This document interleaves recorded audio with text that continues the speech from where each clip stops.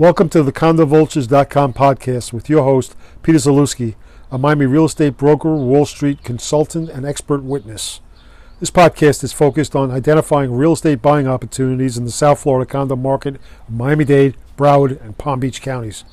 The CondoVultures.com podcast is not authorized by the South Florida real estate industry and will most likely annoy many of the region's talking heads. This podcast will feature straight talk and salty language that could be offensive to some. Please remember that past investment success does not determine future gains, especially in the South Florida's volatile condo market. For more information, please visit CondoVultures.com.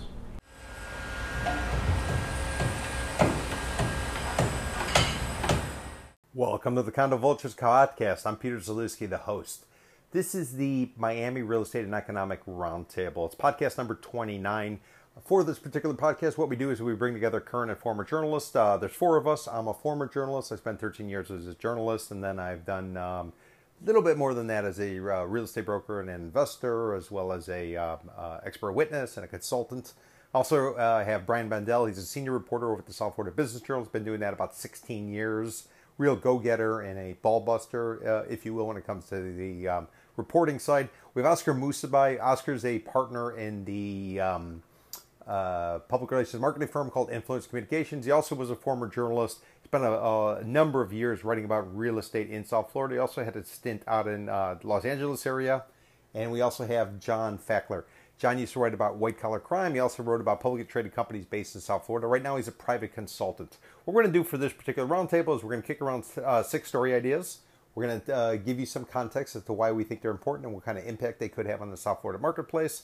We will then follow those 2 segments with the 6 headlines. We're going to follow that with a predictions segment where everybody will be asked to make a prediction about something coming down the pike. And then finally, in segment 4, we're going to have a comment section. So if you, the audience, if you have anything that you want to tell us, you got any suggestions, some criticisms, some compliments, we want to hear from you.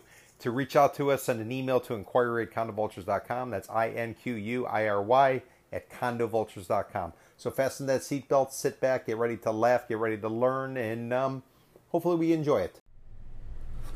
Are you a primary user or real estate investor who's in the market for a discounted South Florida condo?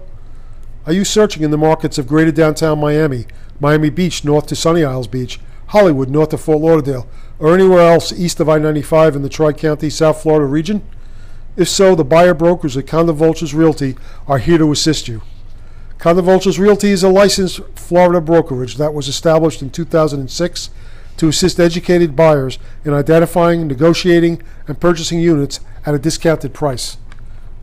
To speak with a buyer broker at Condo Vultures Realty, please call 305-865-5859 or visit our website, CondoVulturesRealty.com. Welcome back to the Condo Vultures podcast. I'm Peter Zalewski, the host. This is the Miami Real Estate and Economic Roundtable. It's a discussion by current and former journalists talking about the biggest headlines that have occurred within the last week. The idea of the podcast is to provide context to you, the audience, about some of the stories that are out there that could be impacting your real estate investments or your interest in investing in South Florida area, which is Miami-Dade, Broward, Palm Beach counties. Who do we have this week's podcast? Well, we have myself. I was a journalist for 13 years. I've been doing real estate north of 13 years. I have John Fackler. John is a former reporter. He covered white-collar crime. He also covered publicly traded companies based in South Florida. I have Oscar Musabai. Oscar is a partner in a public relations marketing firm called Influence Communication. He used to be a real estate reporter, and he was a journalist in South Florida as well as out in the Los Angeles area. And then we have Brian Bandel. Brian Bandel is a senior reporter at the South Florida Business Journal. He covers real estate. He writes about banking, basically a badass on the beat. He's been doing it since, Brian, how long has it been? About 16 years or so you've been working in journalism? Yeah, I've been working for 16 years at the South Florida Business Journal. Wow. And he's a UM grad, so we were talking before the podcast that the college football season might be in jeopardy, and maybe that's good news for Manny Diaz, the coach of the Canes, because he hasn't delivered thus far. You can't have a losing season if you don't play. I mean, you can't have a winning season either. But right? Exactly. So gentlemen, this is what I'd like to do. I'd like to use the first 20-minute segment. We'll talk about 3 headlines. Take a break. We'll have another 20-minute segment. We'll talk about another 3 headlines. Take a break. We'll then do a prediction phase, which, by the way, I'm going to claim some credit on one of my predictions. And then Nice. and then the fourth phase, we have some comments from the audience. So if you were in the audience, you like what we're doing, you dislike what we're doing, you have any tips, suggestions, you name it, we want to hear about it. We'll mention it on the podcast, and we'll discuss it. We're not afraid to hide from criticism, and we definitely like compliments as well. How do you get a hold of us? Send an email to inquiry@condovultures.com, inquiry@condovultures.com. So rules of engagement, only one. We're looking for straight talk and salty language, which i.e. is cursing, is acceptable. Everybody cool with that? You ready to go? Let's go. Do it. All right. So what I've been doing recently is I've been giving you an update about what's going on in the state of Florida, which is South Florida especially has been called the epicenter of the COVID crisis in the United States. Let me give you some numbers. These come out of today. This is the 10th of August. It's going to come from the Florida Department of Health, the COVID-19 dashboard. So if you want to look it up, feel free to go ahead and look it up, and they're providing those statistics. So here's what we got Florida-wide in terms of COVID confirmed cases. Just nearly 537,000 cases. We have in South Florida, which is Miami-Dade, Broward, Palm Beach counties. We got about 232,000. So 232,000 cases in South Florida, 537 throughout the whole state of Florida. On a county-by-county basis, in Miami-Dade County, just under 133,000. In Broward County, where Fort Lauderdale is, just over 62,000. And then in Palm Beach County, where Mar-a-Lago is, we have nearly 40,000 cases. So when you sort of run all the numbers, about 43% of all cases confirmed in Florida are going to be in that Tri-County area. Now, on the death count, we have 8,400 deaths that have been registered in the state of Florida related to COVID or as a result of COVID. South Florida's got about just over 3,600, or about 43%. So again, 43% of the deaths, 43% of the cases are coming out of the Tri-County area based on the data that's out there. On a county-by-county basis, just under 1,900 cases of deaths, I should say, are in Dade County. So that's about 22% of all the deaths in Florida are occurring in Dade. Then Broward County's got 821 cases, or about 10% of the state total. And in Palm Beach County, which is a little bit older, then Broward County's got 936,000 cases and about 11%. So again, 43% of all cases as well as deaths are occurring in the South Florida area. Anybody have any comments to make about that before I sort of hit you with our first headline, because it's going to be related to this? So the good news here, the silver lining, is that the percent of cases that are tests that are positive is lower. So it's trending downward a little bit. It's no longer like 15 or almost 20% of cases that are positive. So it's trending in the right direction, but it's still not to the acceptable level. The World Health Organization, under that test should come back positive. If we can keep that, below 5% for a few weeks, we'll feel a lot better. Got it. Also, and that's it. Sorry, John, go ahead. Also, the number of cases is trending downward as well over the last week in Florida, overall in Florida. So let me give you the first headline, and John, you can piggyback on that. First headline comes out of CBS 4 Miami. It's the local CBS affiliate, obviously. Headline: Fort Lauderdale mayor doesn't want residents to get complacent after county sees dip in COVID positivity rate. And basically what the story says is that they're making progress in Broward County. Florida Department of Health numbers show that positivity rates in the county dropped below 10% on Sunday, Tuesday, and Wednesday of last week. CDC recommends being below 10% for 2 weeks straight before you can consider easing restrictions. John, what say you? What's Broward doing, and what the hell is Dade not doing? Yeah, I'm actually very positive looking forward as far as Miami-Dade. Overall in the state, there also has been a decline over the last week in cases, and as Brian mentioned, death rate has also gone down. Now we're looking at positivity rate in Broward. I would give it a couple more days. I'm actually a little bit more positive than I normally am to see if there's a positive trend here. And I think by the time we revisit this next week, we might have some real answers. So Oscar, if we might have some answers next couple of weeks, school's supposed to start. Is it going to start? Is it going to go online only, like the school boards are saying down here in South Florida, or do you think because of the positive momentum and fewer confirmed cases that possibly there might be an attempt by the governor to try to get schools open and students in there as well as teachers and everyone else? No, that's not going to happen. In Miami-Dade specifically, the superintendent has said that school will start online, and that's not going to change. Okay.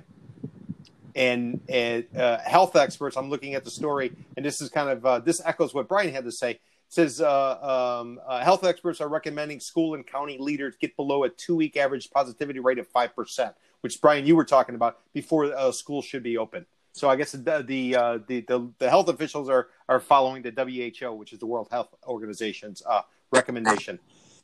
Yeah, and all 3 counties are going to start virtually. But I think the concern, though, is even if you keep it down, opening schools might allow it to come back up. We've seen, for instance, in Israel, they really did a good job initially. They got the infections down low. They got deaths very low. And then they were like, okay, well, let's open schools. And they sent everyone back. And then it started again. And one of the places it started was kids spread it to other kids. They spread it to teachers. Kids spread it to their parents. And then Israel becomes a hotspot again. And that's a microcosm of what could happen here. It's not gone. It might be lower, but even when it's lower, there's that little spark. You just throw that spark on the bale of hay, it could ignite again.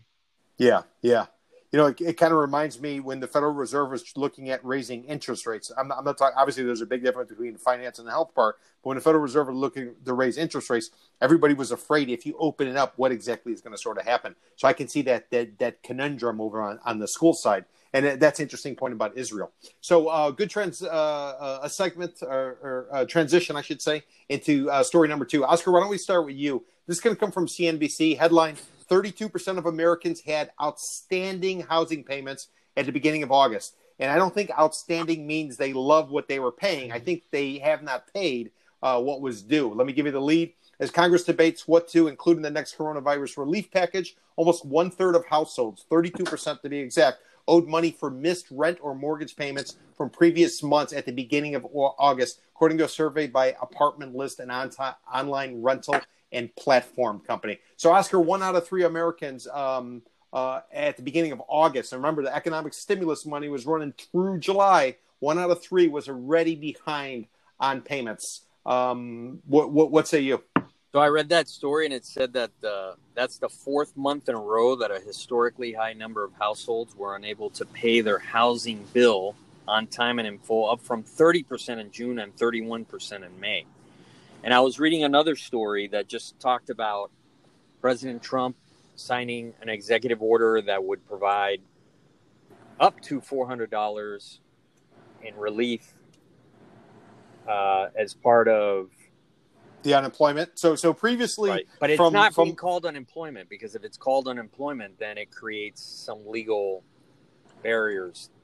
Well, effectively, somebody who was unemployed was getting $600 That's right. a week under the CARES Act. That expired at the end of July, and now we're basically in a situation where the unemployed throughout the country are effectively getting nothing, and what the state gives you is very little. I think the state of Florida is like $275 maximum. So somebody's going from a potentially making $275 a week times 4 from the state side, and then another $600 a week times 4 from the federal side. You were able to survive. Now suddenly all the federal money has effectively disappeared, and now Trump has tried to sign some executive orders to do what Congress wasn't able to do thus far. Right. Is that right, Oscar? Yes, but the interesting twist is that it's $400 if the states kick in 100 of it. So Trump is actually committing to 300.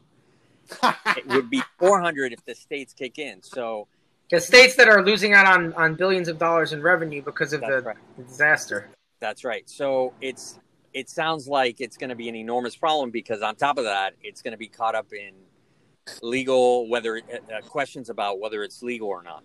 And getting back to this household situation, part of the challenge that renters have is that, or homeowners have, is that if they're not paying their rent, or if they've been late, they're going to get late fees tacked on, which means that whatever they couldn't afford before, it's going to be even higher. And that's going to create enormous problems. So this $400 that could be sent to people is not enough to offset whatever the late fees and everything else that is due to landlords. Yeah. And so I guess, Brian, a question for you. Would it make more sense for the government to send vouchers that tenants could use with landlords and simply get paid, or was a situation of $600 a week? Do you think that made more sense, or what do you make of the fact that landlords aren't getting paid and now unemployed aren't getting paid either? I think a voucher makes a lot of sense. I think you could have one voucher for food and another voucher for housing, because those are the important expenses. Otherwise, someone might say, well, like there's an eviction moratorium in Florida, so I can say I don't need to I could take this money I'm getting and put it on the side and not pay my rent. Yep. If I want to. I mean, you might. A lot of people are, but if you want to be cold-blooded about it, you could be like, I don't have to pay my rent. Yeah. I could take advantage of the eviction moratorium. They probably will use the food stamp on food. You're gonna do that anyway. But I do think there is, an argument of should people get more in unemployment when they were working. Yes.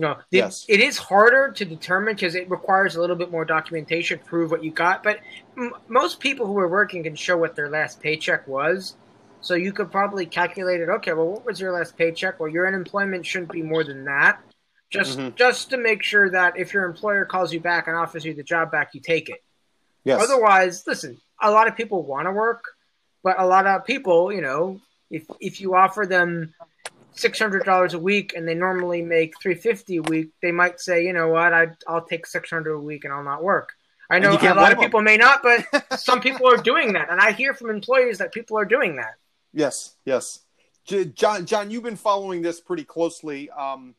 So the Democrats passed a bill, which was going to be called, I think, the HEROES Act, HEROES Act, and it was continue to $600 a week up through the end of January, which, by the way, gets you through the presidential election in November. The Republicans were pitching somewhere in the ballpark of $200 a week, and then it was going to be changing. It would be stepped down as you go forward, and a percentage would be based on how much you're making. I don't know, somewhere in that ballpark. So John, can you sort of what's the latest politically, without getting into politics? What's being said on both sides in terms of by the national? So the Democrats through the HEROES Act wanted the full ask. They wanted the $600 a week.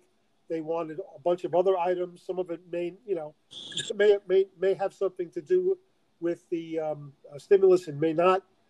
Some line items that the Republicans didn't agree with, and then here comes Trump to save the day. They can't come to an agreement. He does the cha-cha-cha. He makes all these executive actions. And one of them was, giving everybody $400, which people think is reasonable. But what happened was they state to pay $100 of that $400, and if the states do not agree to that, they get nothing.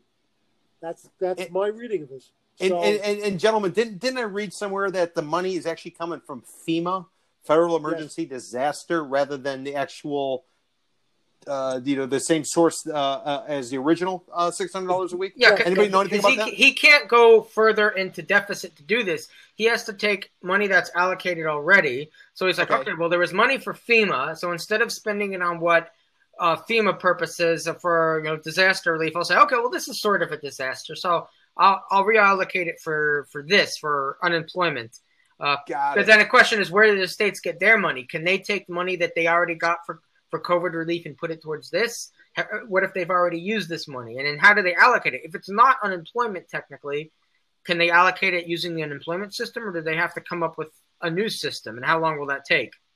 Well, that's the question. And that's exactly what they're all saying is down the pipe, is that it's going to take months to implement this. It's a whole new system. It's not the old system.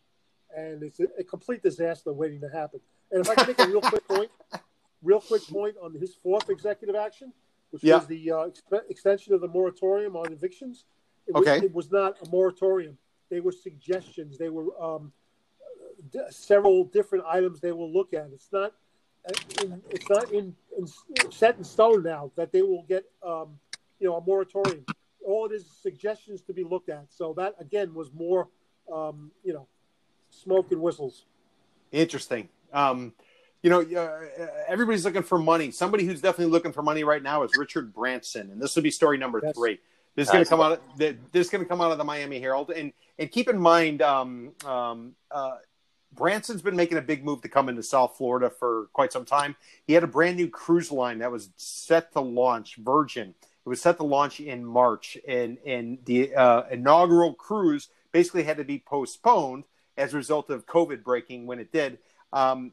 He also bought and joint ventured with a group, I think it's Fortress, who was doing the Brightline Rail, which takes you from Miami. It's commuter rail, which takes you a high-end commuter rail, takes you from Miami to West Palm, and ultimately was going to go to Orlando. Well, stories coming out of the Miami Herald headline: Brightline cuts ties with Virgin Enterprises. No more rebranding, but project continues. Headline: the lead is Brightline Trains has cut ties with Virgin Enterprises. Will no longer be rebranding under them. Nearly 2-year agreement has ended. So what say you, Oscar? What do you make of Richard Branson? What do you make of Virgin cutting ties with Brightline in South Florida? So their numbers are not where they need to be in terms of ridership. And just looking at the unemployment numbers, Florida's got a huge problem. So looking back from December of 2019, the unemployment rate for South Florida was 2.2%. Okay. And then in January, 2.4, February, 2.3, March, 4.1, which is when this whole thing began with COVID, right? Yep. April, it jumped to 13.4. In May, it was 13.4. And then in June, it dropped a little to 11.3. But that's massive. So people are not riding. They don't have the money to ride. Who's going to Disney World? I mean, Disney. Plus, keep in mind, there's limited service in terms of how often Brightline's operating because a lot of people are working from home due to the pandemic. They're all on Zoom. Exactly. So now they're trying to negotiate a more local kind of situation for the train, but it's not there yet. So supposedly they're still working on the Disney connection, which I guess the fact that it's been taking so long is good for them because hopefully by the time it's ready to go, this COVID thing will be under control and people will be going back to Disney. But Disney's taking a huge hit. Everybody is. So it makes sense that Branson is cutting his ties because he's not going to make any money. Not for quite some time. And John, it sort of reminds me, every time an out-of-towner comes in here, they try to lay down a stake and they try to plant the flag and make a big deal out of it. Lo and behold, the market goes to shit on them. They end up losing their ass, and the locals end up taking back everything where they put the money in. Is this a different situation, or is this the typical Miami hustle? Now, granted, nobody could have anticipated the pandemic, but that being said, the overall makeup of it seems very, very, very familiar. Yeah, absolutely, and it is a typical Miami hustle, but it's not intentional. Nobody could have seen the pandemic. There's a lot of structural issues on the marketing side too. I mean, Branson, he's having a lot of problems. Just a week prior to this announcement, his Virgin Atlantic went BK. There was also an announcement, I think, just a few days before this announcement that Brightline was going to cancel plans to open a Boca station. I guess that was in the works for a while. I don't know why. Boca and Aventura and the Port of Miami, the seaport, Port Miami. That too. Yep. They scrapped that before this story. So I'm wondering if all this stuff was happening behind the scenes. Obviously, it was. And this is to answer your question, this is it seems like deja vu all over again when it comes to the Miami hustle. And what say you, Brian? Yeah, so the South Florida Business Journal was the first paper to report that Virgin and Brightline were splitting up. This is very interesting because I was actually on the train with Sir Richard Branson of Virgin when they were making this big announcement and doing all the hoopla. Nice. And they were, this was a big marketing deal. The plan was you have Virgin Airways bringing passengers from Europe to Florida, go on their new cruise line, go to the resorts in Orlando, take their vacation packages, and then the train was going to be the connector. And this was going to bring a lot of passengers. But now, with the pandemic, Virgin Airways is, in a lot of trouble. It's, in the verge of bankruptcy, and they haven't been able to launch Virgin Cruises. Obviously, there's not really selling many vacation packages right now for Europeans in Florida. So that's made it tough. It's been a cash crunch for Virgin. So unfortunately, they weren't able to do it. But now Brightline, they don't have that marketing power of Virgin. So, people in South Florida know Brightline. People in Europe don't. A lot of visitors don't. And they need to figure out how are they going to bring people to their trains. Wow, what a disaster of a situation. Yeah. I mean, just think if they would have done it a year earlier, it probably would have been a completely different scenario. At least they would have had some, some sea legs at that point. But just coming out fresh and getting hit with the pandemic and everything else, what a nightmare scenario. Yeah, it's tough time. But I guess their hope is that by the time the Orlando leg opens, that the pandemic will be off, because their moneymaker is South Florida to Orlando, but they needed the theme parks to be humming. Yes. In order for that to really work. So Yeah. that's what they're hoping for. I was watching CNBC, right? I listen to CNBC regularly. I always have it on the background. And a lot of the analysts are saying that Disney, for the most part, they're saying it's not going to get anywhere close to being what it was prior to the pandemic, probably for till about 2023, 2024 is what the early projections were. And it could be even worse than that, depending on, whether or not we get a vaccine and how quickly it's out there. Yeah, and that's a problem for Brightline, because that's what they were counting on, that Orlando to South Florida pipeline of people. So yeah, we'll see how quickly people are comfortable going to Disney, and all these tourists are comfortable coming back. Yeah. Well, so I'll tell you what, guys. Why don't we wrap up this segment of the Condo Vultures podcast? We'll take a break, and then on the other side, we're going to hit you with 3 more headlines. All of them are going to be focused primarily in the Miami area, and they're going to be real estate related. So stay tuned. We'll catch you on the other side. Don't buy a South Florida condo, discounted or distressed, before taking a Condo Vultures correction tour. CondoVultures.com offers weekly bus and walking tours that focus on educating buyers on the how-tos of identifying discounted condos, analyzing the opportunities, and purchasing units. Every tour attendee receives a list of all condo projects in a particular market, a market assessment handout, and unmatched expert analysis. For more information on the condo correction tours, please visit condovultures.eventbrite.com or call 305-865-5859. Welcome back to the Condo Vultures podcast. I'm Peter Zalewski. I have Brian Bandel of the South Florida Business Journal. I have John Fackler. He's a private consultant, but a former journalist. And who I don't have is Oscar Musavai. Oscar's having some sort of situation. He's no longer involved with this podcast. Knowing Oscar, he might just reappear, but we'll sort of see about that. So guys, it's the 3 of us. I probably, the way I would look at it is we got the 3 brains, and we sort of, it was a thinning of the herd, and we got rid of the one who was a little bit more challenged. What do you say to that? I like that. So what we got for the first story? This is going to come out of the Real Deal. Let me pull it up in front of me. Okay.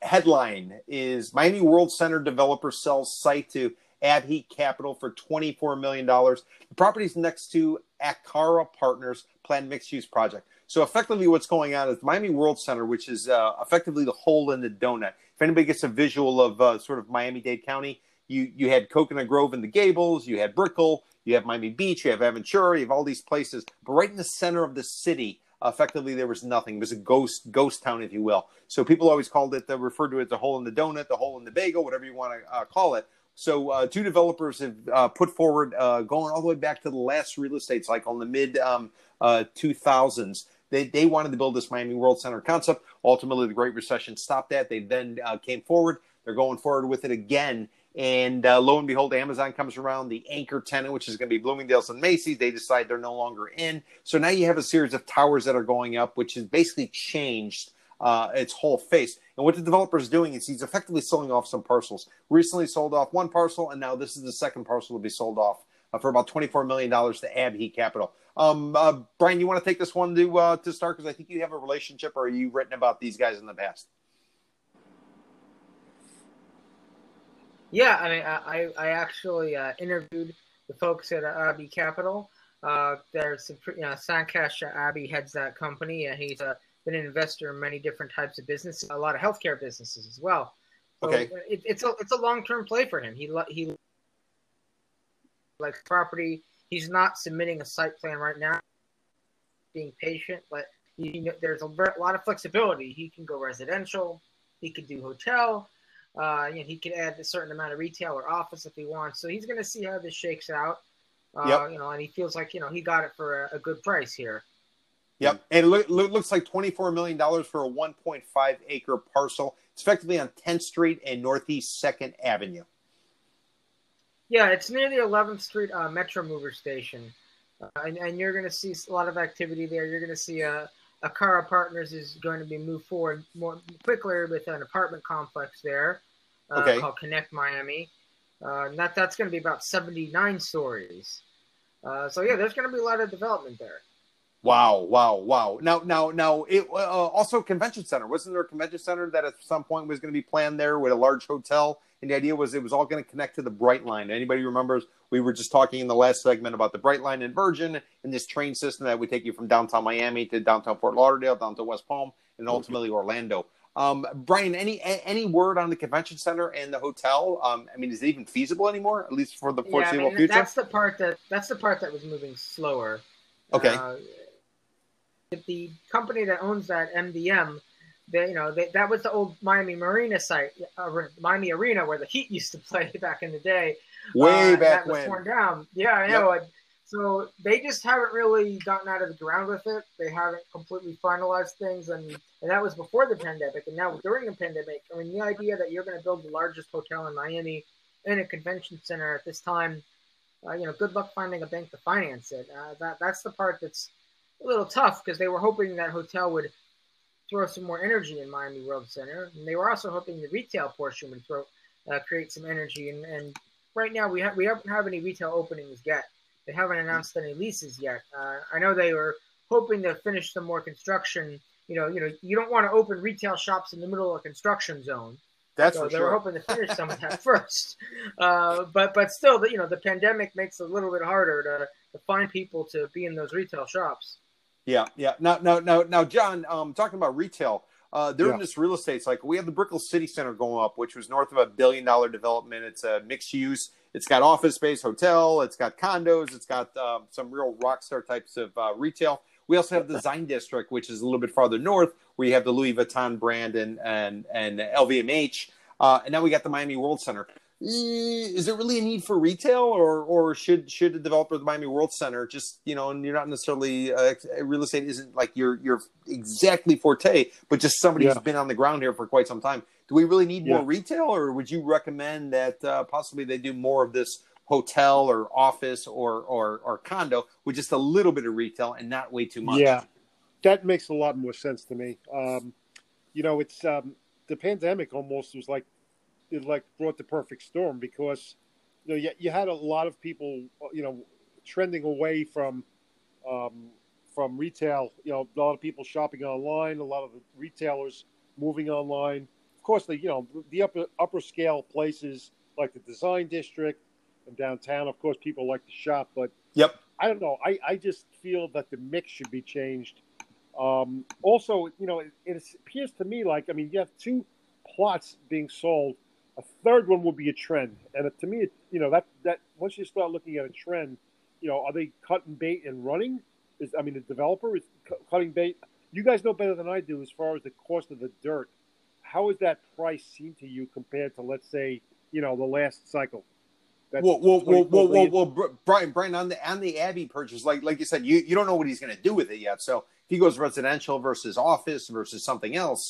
So, I don't really know how you would, assess whether or not it's a good deal or not. But what I will tell you is the previous deal that closed, the one right next door, it closed in July. So it closed the previous month. Looks like that one traded for about $18.9 million versus this one, which was $24 million. What I don't have is the amount of land that was involved with the first transaction.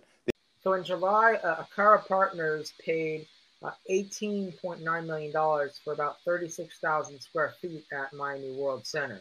Okay. So it's a bit of a smaller site and a little bit less money there, but they already had a development plan ready to go. Got it. Okay, so comparable, similar. Yeah. And I don't know who said it, Brian. Maybe you said it, or maybe I read it somewhere. But isn't Akara and Abbey, don't they have some sort of relationship or something as well, or they know each other? They have a friendly relationship.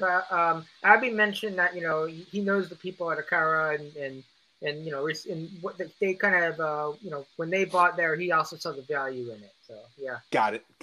So who knows? Maybe sometime in the future he can joint venture, throw the dirt in, let them build something on top of it, and go forward. Which is what a lot of people did this real estate cycle. I'm thinking about like Crescent Heights was. You had Alan Morris doing it. You had a bunch of others who owned the dirt, and they basically joint ventured with somebody who wanted to build it. So interesting. Interesting. Yeah, and Okay. in some cases, Miami World Center did joint ventures, and in some case, they acted, like a master developer, and they just sold property to other people. Yeah, no, that's a great point. A lot of that went on in Midtown Miami as well, didn't it, Brian? With with a lot of the retail pads that were located, towards the train tracks, right over there around like Midtown. What is it? Midtown 5, Midtown 6. Yeah. Sites. They brought in some retail specialists basically to develop the retail, and they focused on some of the apartments, and later big national companies decided to come in and take advantage of the rezoning, so they sold it off. So when you're a master developer, you rezone an area, you don't have to do it all yourself. Sometimes you do a couple projects to get it started, get the ball rolling, and then you take advantage of that success by selling off the dirt to someone else, and let them take the risk of building. Yeah. Now, for headline number 5, now I get a lot of grief. We get a lot of grief because everything's too negative. We actually got a positive story, and the author is going to be no one else but Brian Bendel himself. This comes from the South Florida Business Journal. Headline is Canadian developer proposes waterfront condo in Fort Lauderdale. It looks like there's going to be a 15-story tower proposed with about 108 units going up on the south side of Oakland Park Boulevard, right at the causeway. So when you go from the mainland over to the Barrier Island up in the Fort Lauderdale area, Canadian group out of Ottawa, Canada, they bought an office tower, but they want to go forward with a condo sometime in the future. Brian, good story. Is this a sign that the market's turning, or are these people just taking advantage of an opportunity, kind of land bank, and when the time is right, they'll knock down the office tower and put up a residential tower? Well, I think this is Claridge, a developer from Ottawa, where pretty much all their projects are in Ottawa. I think they're seeing an opportunity in Fort Lauderdale. I think they see a lot of Canadians like this market. They won't want to own there. There's also empty nesters like this area, and I think they see, there's a property right on the Intercoastal. Right now has an old office building. Yep. That could be much more valuable if it was a condo. Got it. It makes me think of in Hallandale Beach Boulevard, the Related Group put up something called the Beach Walk, which is a condo hotel, and it's on the other side of the causeway. Not again, it's very similar to this site, where people could basically buy a place there. They could stay. Primarily, it was marketed towards Canadians. They could stay there when they were in town. Otherwise, they could put it in the program. When you were there, you simply just walk across the causeway, and boom, you're on the sand. And this Claridge project on Oakland Park Boulevard, it looks like it could be similar. Yeah, you're very close to the beach. Quick drive away. So it'll probably be a little bit less expensive than the beachfront condos, but still close enough. So that's a good location. I spoke to the architect today, Richard Berry, and he said they were going to do a bit of a redesign. So the renderings that are on the story are going to change. They're probably going to do 3 towers instead of 1 taller tower. So yeah, there'll be a bit of a redesign, but they still seem pretty bullish about moving forward with it. Interesting. And was there any indication whether they're going to lean in the condo hotel type of model, or it was going to be straight up condos? Obviously things can change by the time they go forward, but any indication or a combination of the two? It seemed like only condos. Only condos. Okay. Is strictly a residential company. So I think they'll do it as only condos, and the design showed fairly large units. A lot of them like 2,000 square feet, some 4,000 square feet. So I think they're doing it for people to actually use it, not be sort of like an investment play. Got it. Which makes sense. Now, John, you've been living in Broward you were living in Broward forever and ever and ever, and you moved down to Miami, last 5-10 years, something like that. But Oakland Park Boulevard, anybody who doesn't know where it is, some would consider it like a northern outpost of Fort Lauderdale, downtown Fort Lauderdale beach area. Sunrise is probably more likely, but some people could say it could get stretched. Oakland Park Boulevard might have some opportunity because there's a lot of rundown, antiquated properties that are underutilized, and it's a main thoroughfare. People going from the Barrier Island to the mainland. What do you think, John? Am I crazy? Is a Miami guy, or am I onto something? Well, Peter, I think you recall, I'm sure, back in the last cycle, investors, I'm not just because there was the currency issues with the Canadian loonie, but there was some serious interest in buying Howard closer to the coast, by Canadian tool. Do you recall that back in the day? Yeah, I remember a bunch of. I remember a bunch of buildings going up, and even this cycle, so there was some serious progress. You have you have a number of buildings, like I think 3030 is right over there, a condo development. You had the Related Group project, which was the Auberge Beach, and you had some others. So it looks like the development's finally kind of getting up that way, where most of the time it had stopped about Sunrise Boulevard. A long-term play, just because of that interest that was there before, and because they love Broward, Broward on the coast. Yeah. Interesting. Broward and Palm Beach counties, those are two of the biggest places in the United States for Canadians buying real estate. So yeah, there's definitely a draw here. Interesting. And what the hell? I mean, you can't come up with a better reason to come to Florida, especially during the winter, and write it off as a business expense, and then actually buy some dirt and come down here and do some analysis and kick some tires. So I'm sure a lot of Canadians who would raise their hand to jump in on that. They will January. Once the pandemic is done. With the pandemic right now, I think we might be fewer Canadians this winter, but in a normal winter, yes. That's for sure. All right, gentlemen. Story number 6, and I want to bring this up because to me, this is more to do with the cycle. A cycle. So I got down here in 1993, and I've seen this over and over and over. Typically what happens at the end of a real estate cycle, and I would argue that this cycle began in 11, 12, somewhere around there. What happens at the end of a real estate cycle is the feds, who are watching all the corrupt politicians, they take them down near the end because no other business is going to go down, and they figure, okay, we got as much as we can get. And what you also see is you tend to see Ponzi scheme types, the hustlers. Money dries up, they can't bring new cash in, and then they start to get exposed. So we start to hear about all types of, the crazy stuff that was going on. Much like what Warren Buffett says, you don't know who's naked until the tide goes out. So this would be a headline. It's come from Channel 10, Local 10, WPLG. This is the ABC affiliate down here in Miami. Headline is FBI raids Miami office during probe into billionaires' alleged money laundering ring. And let me give you the lead. FBI agents raided the 55th floor office overlooking Biscayne Bay in downtown Miami on Tuesday. The search for evidence is part of a money laundering investigation related to alleged bank fraud in the Ukraine. Now, apparently, what was going on, and this is in the article. There's a quote from an FBI special agent in Cleveland, a woman named Vicki Anderson. She told the ABC News affiliate in Cleveland the raid in Miami was connected to a raid at the offices of the Optima Management Group, commercial real estate management investment firm based in Cleveland, Ohio. So, guys, is this sort of the beginning of, hey, okay, all the bad guys are probably going to get exposed now because the money's drying up, the real estate hustles, the flips, everything else where you can keep the things going, it's all coming to an end? Or do you think this is maybe a one-off anomaly? I think they've been looking at money laundering for a number of years, and they already started monitoring a lot of the cash transactions that are going on for homes here. And I know that there's a lot of focus to try and catch, drug laundering, money from corrupt politicians from Latin America. They've gone on a lot of the Venezuelan money. Yep. So I think you're going to see more of this. I think they're going to continue to be aggressive here.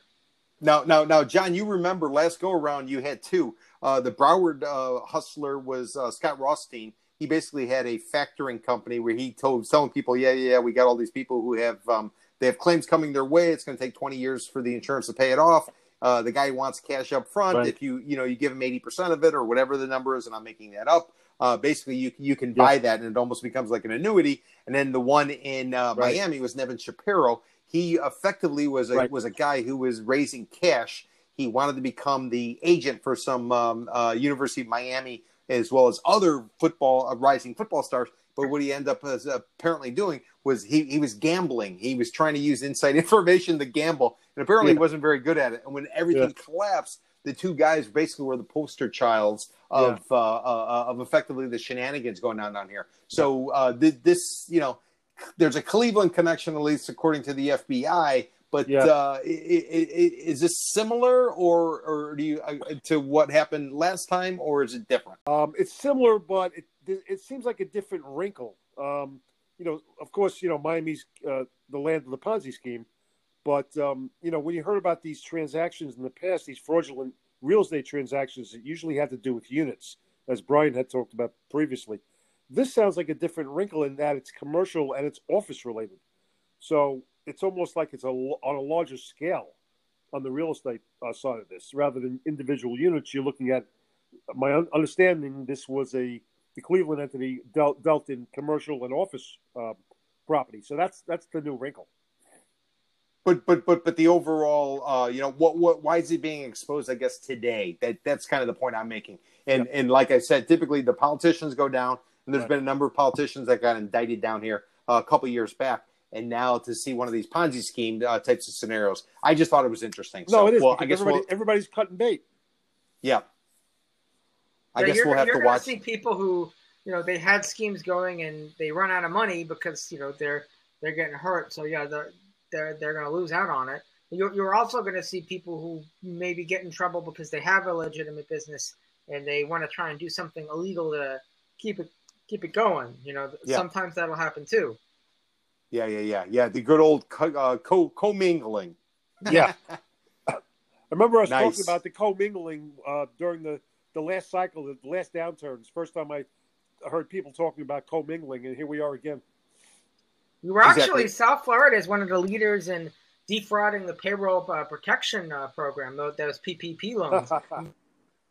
Who went out and bought a Lamborghini with that money. So, they did. It's crazy. It's funny to think about. We're like the capital for Medicare fraud and social, and identity theft fraud and money laundering. It's like, there's a new kind of fraud. Like we're all over. We're number one right away. Well, Brian, you remember back in the day, you and I used to do the investigative stories. We used to find all these sociopath CEOs of these companies, these bulletin board companies. These guys were maniacs, and Brian and I were putting these guys away back and forth with our stories. Yeah, the boiler rooms too. So yeah, you have to believe, if there's a new innovative kind of fraud, it'll be developed in South Florida. Yeah. Well, on that note, why don't we shut down our second segment of the Kind of Vultures podcast? On the other side of this commercial break, we're going to ask the panel of experts to make some predictions. So you, the audience, you have something to look forward to. So stay tuned. Hi, this is Oscar Musabai from Influence Communications. In this age of coronavirus, nothing is more important than keeping your current customers and attracting new ones. And at Influence Communications, we are expert at reaching out to the media and letting them know that your business is open and the services that you provide. And our expertise is in adaptation, helping businesses change their messaging on a regular basis to make sure that they are keeping up with what is happening and what the market is demanding. And we also specialize in reaching out to Spanish language media to get your story out. So please call me, Oscar Musabai, 786-348-9257. That's 786-348-9257. 786-348-9257. Thank you. Welcome back to the Kind of Vultures podcast. I'm Peter Zalewski. We have Brian Bandel. We have John Fackler. And Oscar Musabai is still missing in action. I don't know. We might have to give him some sort of lessons about how to use a phone. So gentlemen, this is a fun segment. This is where we all make a prediction about something coming down the pike. We're trying to give the audience something, not insider information, but best guesstimate as to something that might be occurring, especially in the South Florida area, whether it does to do with real estate, the economics, and increasingly people have been looking at or talking about everything from sports to politics. So why don't we start with Brian? Brian, what's something you foresee coming down the pike? Well, it was reported this week that Amazon was in talks with Simon Property Group to take some of the spaces and make them distribution centers. I think this deal is going to happen. I think this makes a lot of sense because there's just too many big boxes that are vacated by companies like Sears and JCPenney's to fill. There's really not any kind of retailer that wants to go in there. So I think if Amazon wants to do it, I think Simon will take them up on this offer. Interesting. Brian, related to that, again, I CNBC always got in the background. One of the things they were talking about is that the way the hotels have been devastated with nobody traveling because of the pandemic, that there's actually some talk about turning some of these hotels into micro-unit residences to deal with affordable housing. So talk about creative situations arising from technology as well as the pandemic. Yes, some hotels have been used to house the homeless. Fort Lauderdale housed the homeless in a hotel. for until they ran out of money. New York has done that to mixed results, to say the least. Yep. Now, some areas have used hotels to isolate people who test positive for COVID, which is actually a good idea. Because listen, a lot of people test positive when they stay in the house with their family and infect their family. It actually to put them in a hotel room by themselves. And if everyone in the hotel has COVID, then you're not going to infect more people. You'll have it already. So yeah. I don't know how much they've done that in Florida. I know some areas have done it. But that's another way to give hotels some kind of business. Yeah, true. But some of these analysts were saying, or experts were talking about maybe permanently taking like an extended stay type of hotel, which has a little kitchen area, and basically turning that stuff, changing the zoning or whatever, turning it into full-time residency. You could do that if there's enough demand for residency. It's possible, Hopefully there'll be enough people who are able to pay the rent. Yeah, exactly. And still no result to stimulus package number 4 based on the pandemic. So, John, what say you? What are you going to predict? And go out on a limb here. Make some sort of statement. Don't give us the wishy-washy always. This major league team, this professional football league, blah blah blah. I got a statement. So I'm going to go a bold prediction. If this thing comes true, this prediction, I want some kudos. Okay, I believe that Pelosi and Schumer, the leaders of the House and the Senate, are going to ride the coattails of the Biden-Harris ticket announced Wednesday. And they will now. They don't want to be upstage, so they're going to ride their coattails and they're going to jump in and make a deal on the extended unemployment and the executive actions that Trump is trying to make, and they're going to come in and they're going to make a deal, and they're going to get a better deal than Trump is giving. So now you're going to have the very popular Biden-Harris ticket combined with Schumer and Pelosi giving everybody what they want, and it's just going to bolster the Democratic ticket going into the election. I know, but how does that work if the Republicans still only want to give it $200 a week versus the $600 a week that the Democrats want to give for those who are unemployed? And obviously there's other issues, but that seems to be the one that everybody's really jammed up on.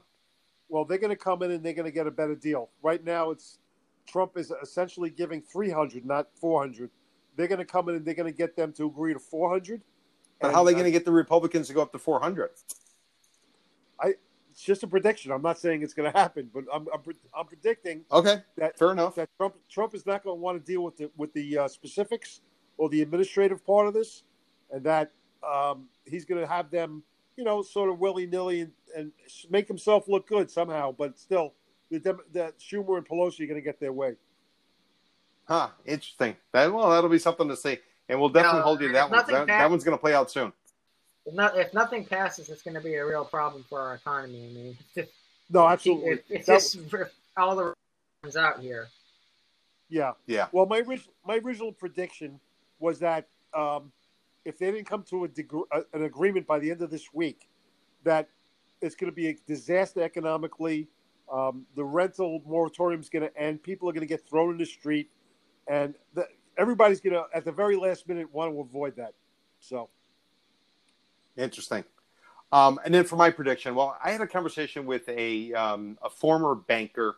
Guy's been in the business, was in the business, advises for the business for a number of years. He's talking about how a number of tenants are not paying their commercial landlords. And as a result of the CARES Act and regulators are permitting and allowing banks to keep the loans current and not have to shift any money in loan loss reserves in case the loans go bad. He's predicting that the call reports, the financials, if you will, that the banks have to put out in the third quarter are going to start to reflect really what's going on. And so my prediction is come fourth quarter, I think we're going to have a banking crisis. I think we're going to have some sort of situation where the banks are really going to get squeezed and the Fed is going to have to dig in their pockets and do even more just to prop up the banks. Because if the banks go, then we really got some problems on our hand, besides the $600 unemployment and all the other things. So my prediction is Q4 banking crisis. Why the banks are doing so well in the stock market right now? The whole banking the financial sector is doing okay, not great, but well, it's not running like the tech companies or anything like that. No. Yeah, Brian, do you have any opinion about the banks, especially the exposure they have on the loans, not residential but the commercial loans? Well, another bank bailout sounds like that's where we want to put our tax money, right? Yeah, there's a lot of banks that are nervous right now. They keep extending these loans and trying to make nice and trying to give them deferrals on payments. But at some point, you got to pay. We're going to get to the fourth quarter, and you're going to have some loans like for the big hotels, that haven't paid their mortgages since April or May. And then the examiners are going to come and they'll be like, look, guys, you can't say this is a current loan. You can't say this is a good loan anymore. You need to say this is a bad loan. You need to appraise the property, and you need to value the loan at whatever the property is worth. And banks don't want to know.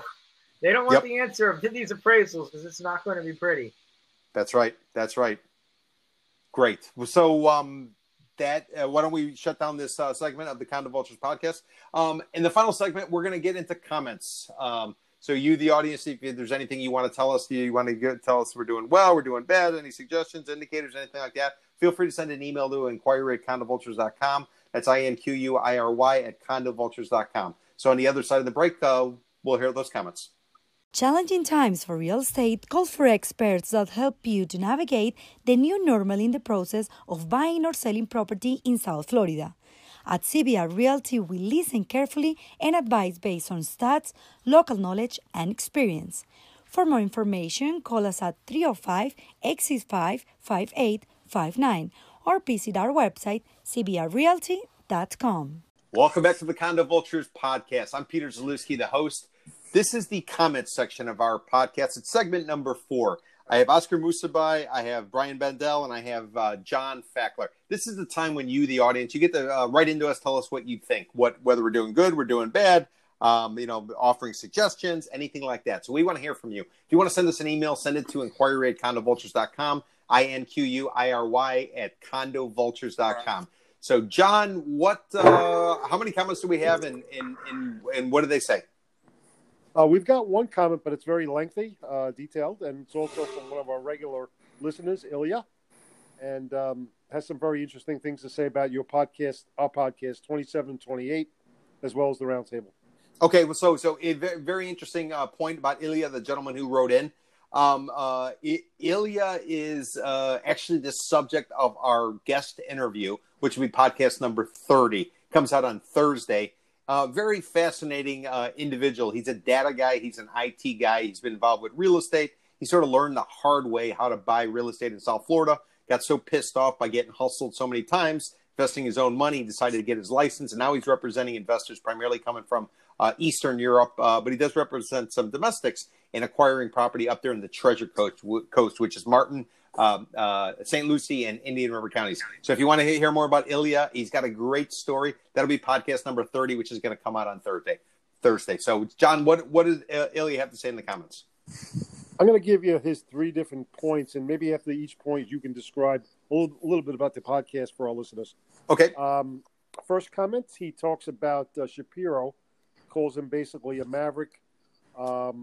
He thinks his numbers are probably a bit off since he hasn't been doing it. What he was doing was 15 years ago, but the majority of his information is extremely valuable. So maybe you can. Yeah. Okay. So this is going to go back to a podcast. This would have been podcast number. Let me look it up really quickly while we're talking. Everybody okay? It sounds like a pot fell on somebody's head back there. Yeah, a pot. So what the podcast is with a developer. Guy put up 7,000 units, $1 billion valuation on the units. He teaches at the University of Miami. He's an expert witness. He's a member of the Urban Land Institute. He's basically well connected. He's brought in as an expert in lawsuits, things like that. So everybody keeps saying that he's out of touch with it. I wonder if they're not out of touch. The information they're getting, all due respect, Ilya, the information that is being put out there a lot of times is coming from a developer, and developers are in the process of selling real estate. They're going to try to tell you the costs are much more expensive than they are. Why? Because they're going to try to get more money out of your pocket. So if you understand what their profit margin is, then you're going to say, okay, well, that's not so bad. But if they lie to you or they mislead you based on what they're really spending versus what they tell you they're spending, it's a big difference. That's why I always said there's two sets of books in every development group. One is what the salespeople are told. So when somebody walks in, they talk to the salesperson tells them the truth based on what they know to be the truth. It's not necessarily the real truth. That's the real numbers that the developer's holding. So anybody who says Howard doesn't necessarily know what's going on, I would push back. And if you get sued, I hope he doesn't go up against you. All right. Also, he wanted to talk about Tampa, your podcast for Tampa. He thought it was tricky. It's either sell or it's buy. The time is now. It seems like Tampa is still flowing normally, but Miami is in weird bubble territory. So he looks at Tampa as a more traditional market where Miami is sort of, a little antsy. Yeah, so just a quick comment about that on the Tampa market. But by the way, the Howard Shapiro podcast, that's podcast number 24. On the Tampa market, that would have been podcast number 26. And that one's about the west coast of Florida, whether or not it's worthy of investors who maybe don't like what Miami's all about, maybe heading out that way.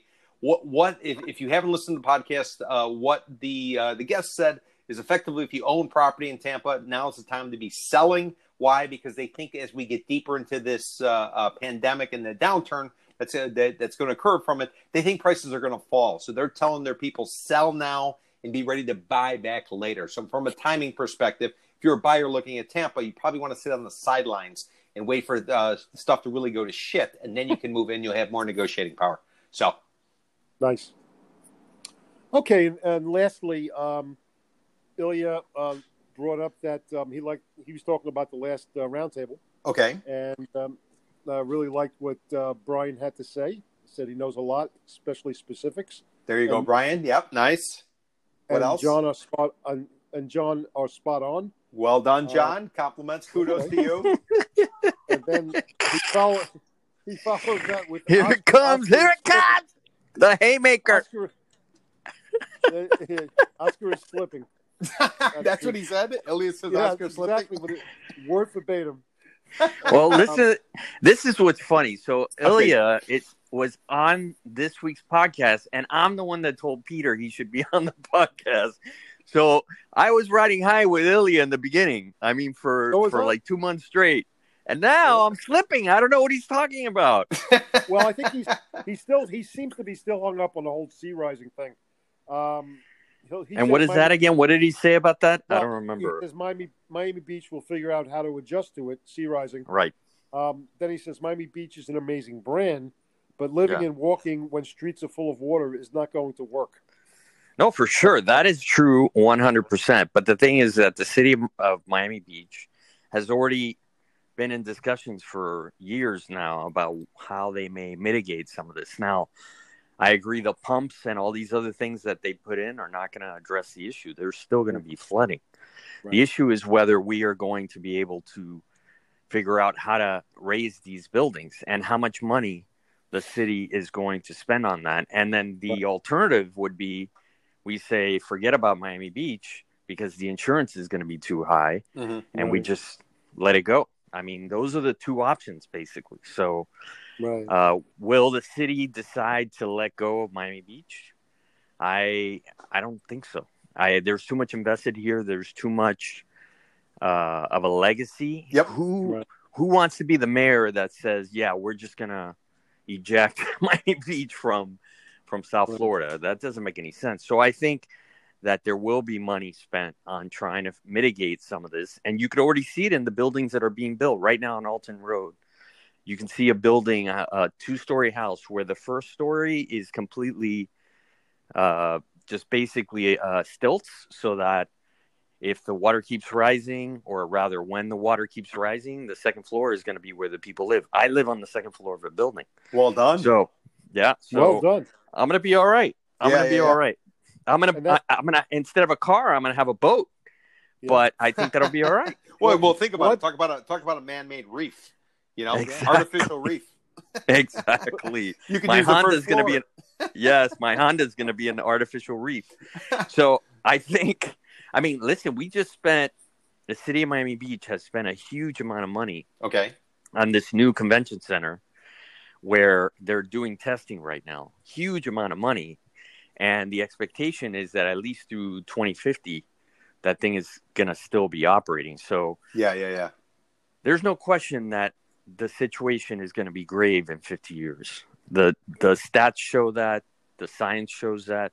So the city of Miami Beach is going to have to be very aggressive over the next 10 years, figure out a plan and say, this is what we're going to do so that we can have a mitigation situation and continue to have Miami Beach be a destination. Because otherwise, if we don't get serious about it right now, then it's going to be out of our hands. We're not going to have a choice. Well said, Oscar. Well said. But I think I just think the implication, and I'm not trying to speak for Ilya, but I think he might be trying to imply that, you like to hobnob with the rich and famous because you live there and you have clients. So the implication is that you're a latte liberal. That I'm a lot. What does that mean, John? I don't even know what that means. You remember the old limousine liberal? Now there's a new term called latte liberal. Okay, and what does it mean? Think about it. I have to explain this to you. What, yes, because I don't think you know what it means. You go to Starbucks, you pay $20 for a coffee. That's a latte liberal. Yeah, but what does that have to do with what we're talking about? I just lost you 100%. I don't know what you're talking about. Oh, What are you talking about? Listen, guys, what we're talking about is that you like to hobnob. You like to, you like to play the liberal card, but but you like to hobnob with the rich and famous. So you're a latte liberal. Now I got it. It's a compliment. I got it. He's saying you're playing both sides, Oscar. No, that's big. There you go. well. Let's say this. That's not even close to being true. Not even close. However, I will say that each one of us at times has said some things to sort of get the other one going. Let's just say that, which True. I think is what's happening right now.